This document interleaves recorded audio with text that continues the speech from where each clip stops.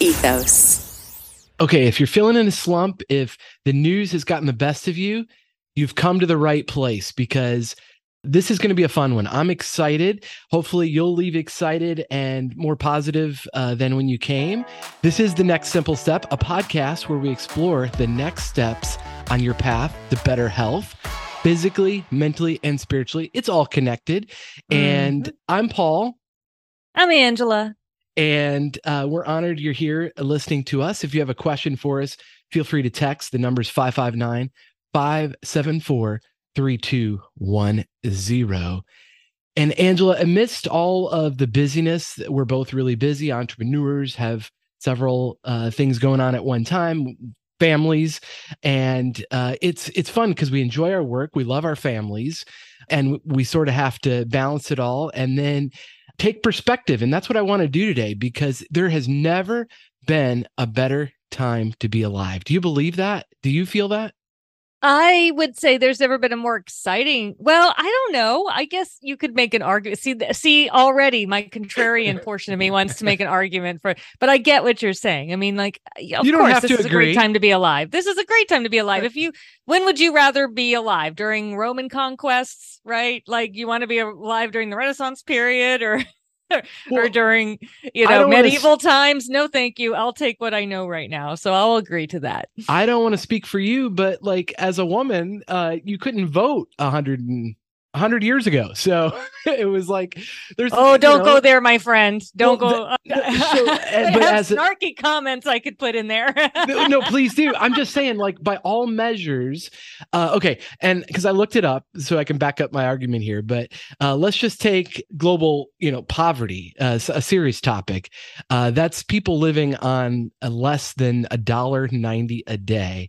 In 1990, that's not that long ago, it was over 1 in 3 people, 36% of the world's population was in extreme poverty. By 2010, that number had cut more than in half to 16%. That is a good thing. And you don't hear that stuff on the news. You only hear problems. It gets better. So it went from 36% to 16. 5 years later, in 2015, it was 10%, 1 in 10. Still not good, because there's still lots of people in poverty. But think about that. That number is going in the right direction. That was 2015, right. 1 in 10 people, down from over 1 in 3. The current number, and it went up a little bit due to COVID, but overall trend, it's in the single digits now. It's under 9% currently. And the way things are trending, it's projected to be under 6% by 2030. That's incredible. Yeah. From 36% to 6%. That's millions and millions of people lifted out of extreme poverty. And again, let's not quit until that number is, statistically zero. That would be the goal. And one of my companies, I do consulting with nonprofits that work on that very problem, help people in extreme poverty, because I'm passionate about that. Because we talk a lot about health on here. It's hard to maintain any health when you're struggling to survive, when you don't have proper nutrition or any nutrition. Clean water. I mean, just that even aside from the nutritional side, I mean, there's so many places in the world where they don't even have clean water. So you can get diseases, parasites. I mean, you'll just die from the drinking water in some of these places. That's a basic essential.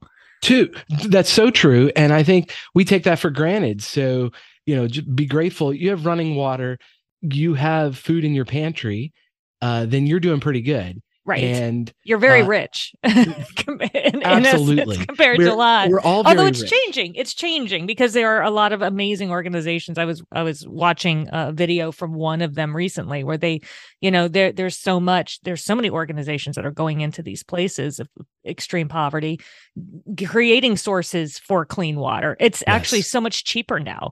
It's actually so much more possible now than it's ever been to be able to provide people with simple solutions in these remote places, and then getting them fed and things like that. So you're right. That is a positive trend. Of course, it never makes the news. You're never going to see that on CNN or any of the other news because agencies. the news is a business. Thank you for saying that, because guess what? I don't blame CNN, because they have a phrase in the news business: if it bleeds, it leads. That's and been because true from the beginning. it makes for dramatic pictures. When you see people with distended bellies, near starvation, it's horrific. And it makes for, we all have a visceral reaction, as we should, because no human should be like that. But, war makes for good news business. But terrible for humanity. And so at some point, we have to decide to turn off the news and start paying attention onto the good happening in the world and lean into it. Give to those nonprofits. There's a lot of them. Agreed. If there's something that's near and dear to your heart, I highly encourage, there's people in the world doing something about that. Join them. Either go to work for them, give money, give your time, volunteer, whatever. But there's all kinds of biases we all operate from. And one of them is called the selection bias. And it simply is the way we notice things more that we pay attention to. So, you buy a red car, you notice red cars all around that you didn't notice before. And so if you follow all of, political Twitter, you're going to notice all of the politics going on, and you're going to get all worked up about that. And then you're not going to solve any problems. And so for me, it was like, I was interested in politics. I studied in college, and I'm like, but guess what? Why was I interested in politics? Because I'm interested in helping people, in, working together as a society to make it better for everybody. But is shouting about political arguments, on Facebook actually helping anybody? And for me, the answer is no. What can I do? I can, help my friends and neighbors. I can give to nonprofits that are helping across the globe. And that brings me great satisfaction and joy to do that. So we talked about it's a great time to be alive, not just the global poverty, but, goes hand in hand, the mortality rate. During the 1900s, mortality rates just in the United States and in all developed countries, because again, when you have the means to improve health, you do.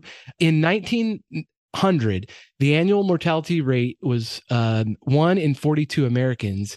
In 1998, on the age-adjusted basis, the rate had dropped to 1 in 125 people. Basically, it improved 67%.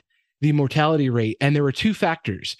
We got, science, we got better with treating cardiovascular disease, and we got better at keeping babies alive. Yes. Because, infant mortality has been a big deal through that. I mean, that's totally. Babies don't die in more developed nations anymore. Correct. Not at the same rate. There's still SIDS, there's still things that happen.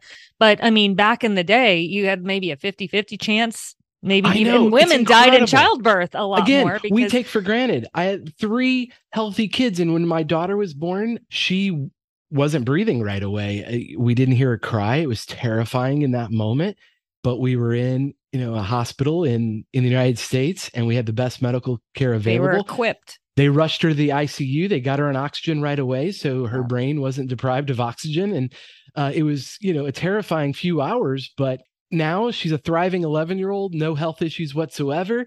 And, 100 years ago, that wouldn't be the case. Right. And so I don't take for granted my family's health, my health, and our access to true health care, not just sick care, going to the doctor when we're sick. That's good, but also preventative care. And we talk a lot about that on this podcast. But I really wanted to use this as a diving off point to talk about how we are proactive with our well-being and our health. And again, I'm not just talking physical health, but I think even more importantly is your mental health, because if you have a stuck mindset, you're not going to physically do anything if your mind shuts you down. And so I really think it starts with having a positive mindset that, you can be healthy. Not that you can have it all. I think that's maybe part of the trouble we get into, because as we get wealthier, we also buy a lot of things we don't need and get entangled in a lot of things that entertain us, but also make us sick. And so it is an equilibrium there. As there's a term for it, right? What's the term? It's affluenza. That's what the word I was thinking of. When you're affluent, but you're making yourself sick. And so it's like, okay, make sure the things you're buying are actually good for you. But really what I wanted to talk about today is we all have so much time in a day. But really with, priming your mind for positivity about what contributions you want to make to society today. And to do that is not about better time management. That's a big industry. But we've all got 24 hours in a day. It really is about energy management. Ooh, and I've literally been diving into this all weekend. We didn't talk about this ahead of time. No, we didn't. That's not ironic to me that you're going there, because I've been living in that space for the past 3 days. well, tell me, where do you go with energy management? It's true. We all know we need better sleep, but it's so much more than that. And so talk to me about what you've been learning, and because I'm fascinated with how we regulate our energy and have enough to maximize our days, right? There's so many different terms for this. And I think that's where it can because a lot of people, there's a lot of different coaches and a lot of different gurus and experts that kind of say the same thing, but they all say it differently. And the coaching container that I've been in over the weekend, the coach kind of puts it, I'm going to get her words wrong. But basically what I've gotten out of it is there's two types of energy. We've got that physical energy and like emotional and motivational energy. And that's the type of energy that most people are always trying to resource. But then that energy is the energy that will get you sideways when life happens, because most people are just kind of operating on the regulation of how I'm feeling right now. How do I feel? Do I feel motivated? How am I feeling emotionally? And so you're only being productive, or you're only able to be productive if you're happy, or you're feeling good, or you're not stressed, or life is doing well, or I'm motivated, But the truth is, like, life's going to happen. And to get to the next level she's training, you have to put the energy, a different type of energy, which is more of a space, which is more of a focus, which is more of I'm declaring, I'm decreeing, I'm deciding. It's an intention where you're saying, today I'm going to show up as this person. Today I'm going to fixate my energy here. I'm going to, and it's a deeper intentionality. Now, I've heard some gurus and people kind of talk about it's a deeper, so the words that I keep hearing this weekend, the past couple of days, have been, you need to be in your body. And that might be a little bit, not everybody may resonate with that. But when we're stuck in our headspace and we're just constantly just stuck in the darting thoughts that are bouncing around in our brains, that's that first level of energy, that emotional, motivational energy. The second type of energy that is deeper, that when you tap into it, you can stay consistent. You can start to go to the other places. You can start that. You have to kind of go into your body, and you have to tap into your gut. You have to tap into your heart. And I've heard, it expressed as you need to open your heart space is one way that some people have said.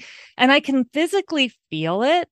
I can physically feel the differences between I'm living in my head and I'm constantly having this neurotic conversation in my head. And I have breaks sometimes where I'll have to remind myself, get into my body. Yes. I need to get into my body. And then when I get into my body, it almost feels like you sink into yourself, and you feel grounded with your gut. You feel grounded with your heart. And that's a different energy. Now, here's the problem.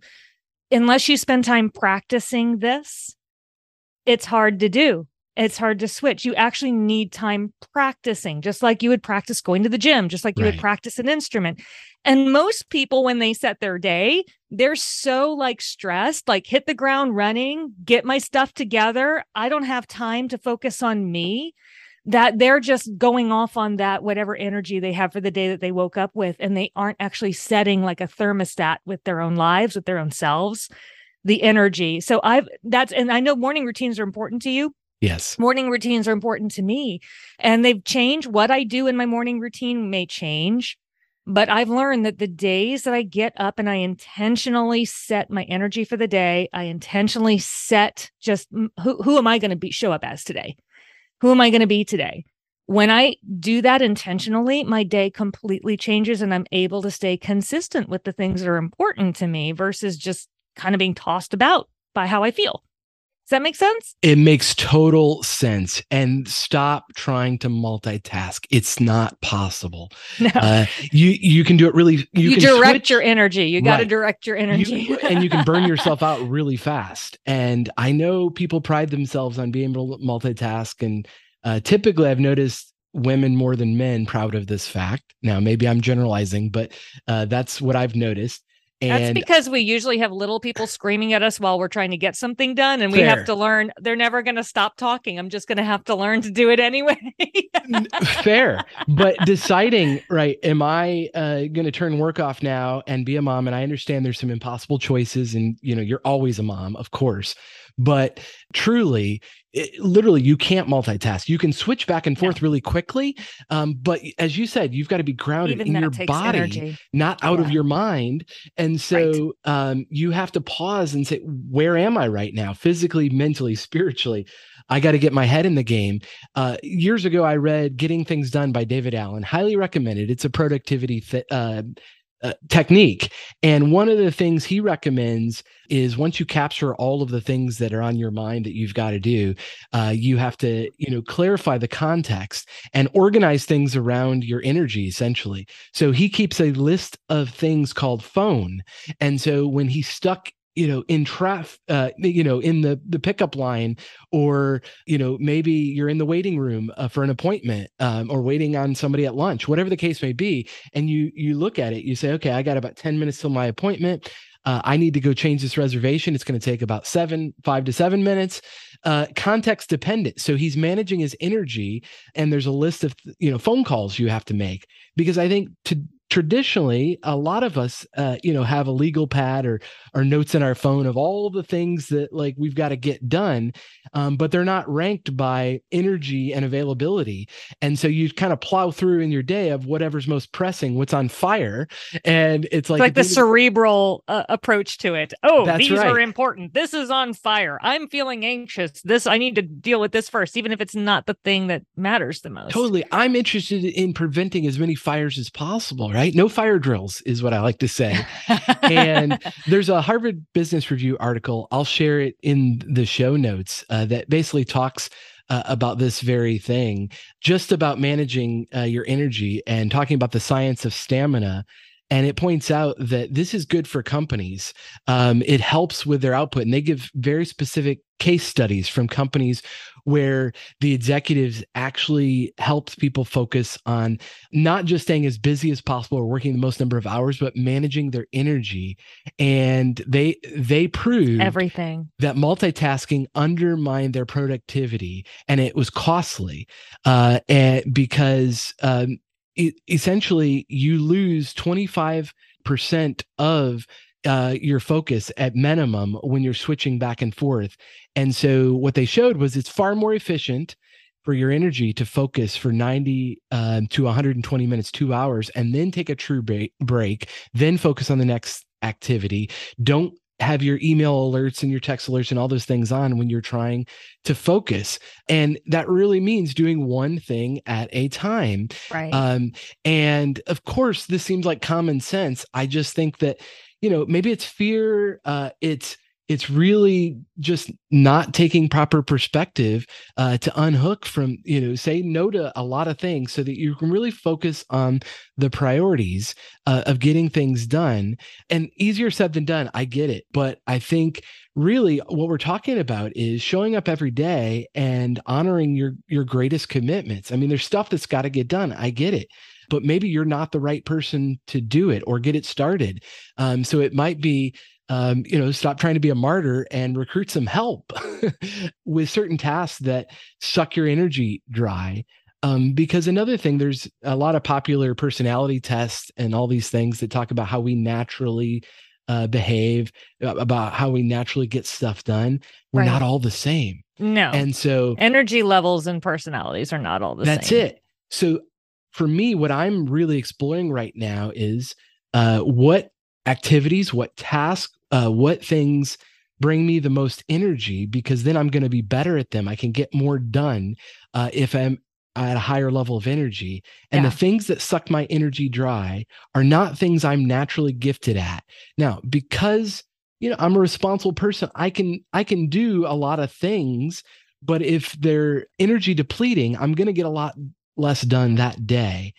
For me, it's like anything with my hands, like trying to mechanically fix something, I'm done. I'm zapped out for the day because I am just not wired that way. And that took a long time to convince, my wife and myself, like, okay, I'm okay with that because I'm just not wired that way. I'm a dreamer. I'm a vision guy. I'm a motivator. I can, I see what needs to get done and I know how to gather the people and the resources to get it done, but I'm not the guy to actually assemble the thing. Right. So IKEA is like my worst nightmare. That's why you can hire people for IKEA. That's right. Putting it together. And so bringing this back home to managing your health, it really is managing, your energy. Now, that means like when and what you eat, when and how you exercise, and then also when and how you do work. All of the things are connected. But I think if you take one by one and really schedule your day around the tasks that are most important and when you have the energy to accomplish them, and you're going to feel a lot more productive, if you will, because if you plow through just the to-do list, you're not going to get done and you're going to get frustrated that you didn't get most of the things on the list done because they were not arranged in a place that you can really jump into flow and thrive with the energy you have at that moment. And that kind of comes back to who are you being, right? Yes. Because if you can arrange things, there's the strategy of how to arrange things so I stay more in flow. But that all stems from knowing what flow is for you and starting off the day saying, making that intention and saying, I'm going to lead with the energy of who I'm going to be today, with who I'm choosing to be today, and how I'm going to choose my thoughts and what I'm going to choose to focus on. That's part of how am I being. So in regulating your energy, it is kind of that emotional intelligence that we've talked about a lot, which is saying, because several times today, I'll just be honest, Paul, I wake up and this probably isn't the best thing, but it's just what it is for now. Okay. So no judgment. I wake up and the first thing I hear is the news. Because I'm into talk radio. So I wake up and to help me get out of bed, I'm listening to talk radio. So I've already got negativity flowing through my brain. Okay. Theoretically. Right. Right. But then I intentionally, I'll go to the gym, I'll intentionally move my body. And then I shut that off and I get the music and I start to get some positivity, pumping and all these other things. And then by the time I'm done with the gym, for me recently, it's been, I do an energy walk. I do a walk where I'm setting my intentions, where I'm kind of doing affirmations. I'm claiming and, doing a lot of stuff, inner work, while I'm doing that walk. And if on the days when I don't set that intention internally first, and I'm just I'm waking up to the news and to the talk radio, and I'm spiraling down from there. If I'm just allowing myself to spiral and allowing my emotions to get the best of me and my emotions are running the show, I'm not productive those days. I'm not. So it does start with who are you being at the beginning and realizing I have the power to choose my focus. I have the power. I have moments of anxiety. I finished getting the kids off to school. I started to walk back and I'm like, okay, I'm ready to start my day. And I started feeling anxious. I didn't even know why, but I'm still in charge of who I get to be. So when I'm in charge of who I get to be and I say, okay, I'm allowed to feel anxious, but I'm going to let the energy of who I am, of that powerful person and who I'm serving and what my mission is today to come forth with that. Then all of a sudden I was able to kind of surf that anxiety, take care of the task that was creating the anxiety. And now I'm good. Yeah. So that's, really understanding that you have to get into flow is going to require you also knowing yourself, being intentional about setting your energy, setting your focus. Like you said, I get to choose what I focus on. Am I going to be anxious about something? Am I going to be anxious about this task? Or am I going to say, no, I'm in charge. I'm in control. I am going to serve people like this today. I'm going to show up like this today.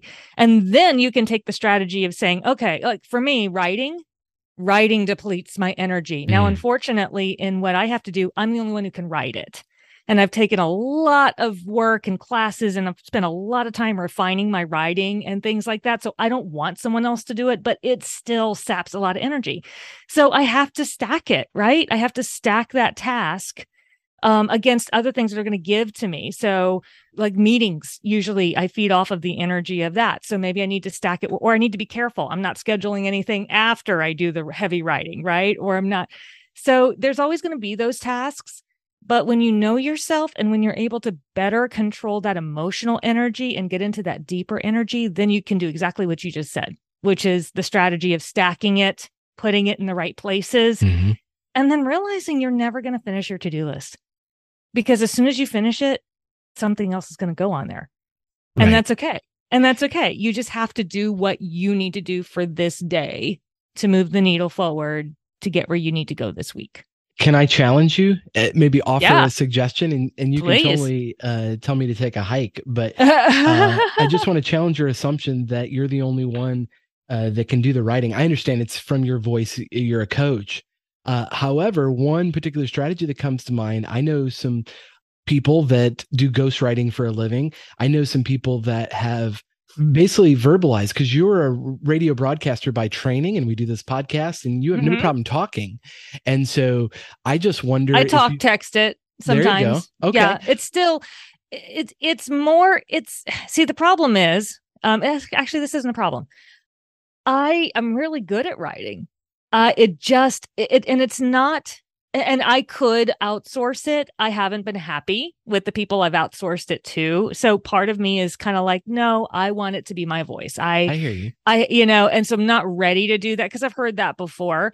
Well, and you would still speak to somebody. So having an editor basically, or a writer, you schedule time on Zoom and you talk for an hour, 2 hours, and then they do the editing, massaging, and make it all flow, but it's still your voice, right? Yeah. So I would hire a copywriter in the vein of the specific method that I've been trained on. It's just like most people haven't been trained. I really love the method. I've spent so much time and energy and money developing my method, and most people don't have it. Like I don't want it. It's like, I'm like, no.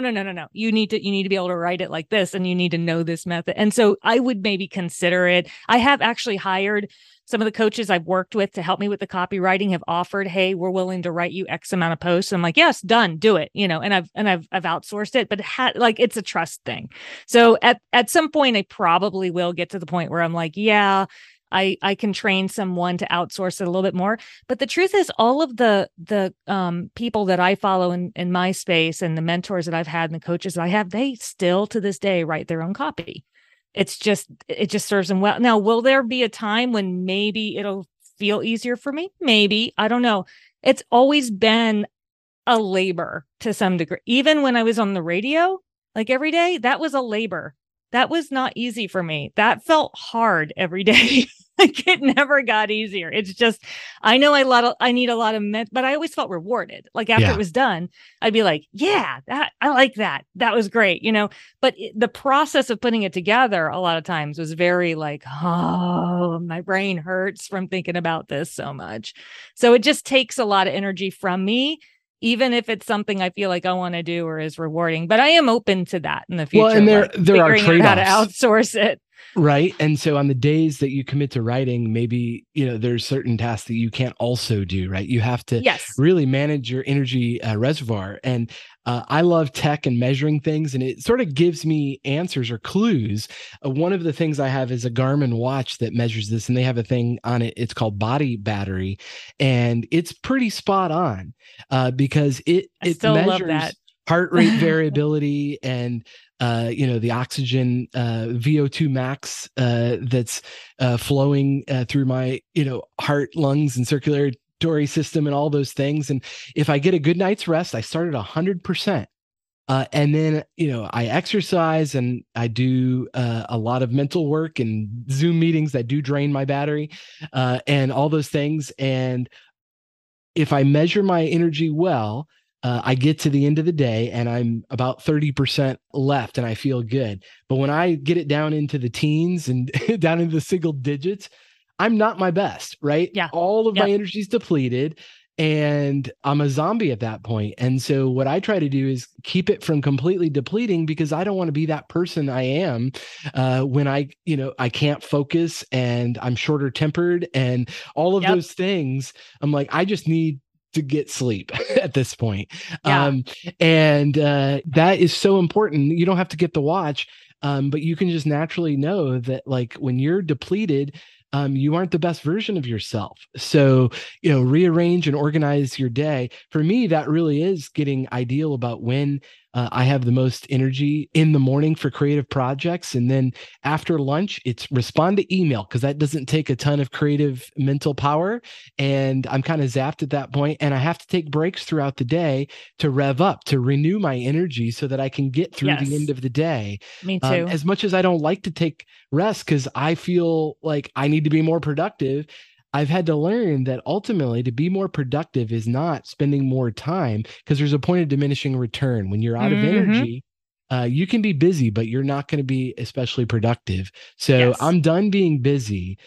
Work smart, not hard, right? Yes, I agree with that. That's the only reason, like, the things that I've kept, like, I finally outsourced my social media, like in terms of graphics and posting and things like that, just because I hated it so much. And I'm like, I don't need to be hands-on with that because it would just sap all my energy. So, it is important to only keep the tasks that are essential for you, right? But it's funny, you talk about your day with how you order yours. I'm the complete opposite. Like I need to do like the email and the stuff like that first. Because once I get it off my plate, I feel like, oh, now I can just have space to be creative. It's so funny. And so that's where like you said, the personalities are going to come into play. You're going to just need to know. I know that in my day, if I can do a couple of the things that are small, but feel stressful to me, like responding to people, if I just get that off my plate, then like right now, after we're finished here, I've got all this creative energy. I can just sit and no one can bother me. And I'm just going to go work on some creative stuff and I can just lose track of time. I work so good that way, but not everybody works that way. And so that's where you really have to know what you need, and what revs you up. Permission. Yes. What gets you going.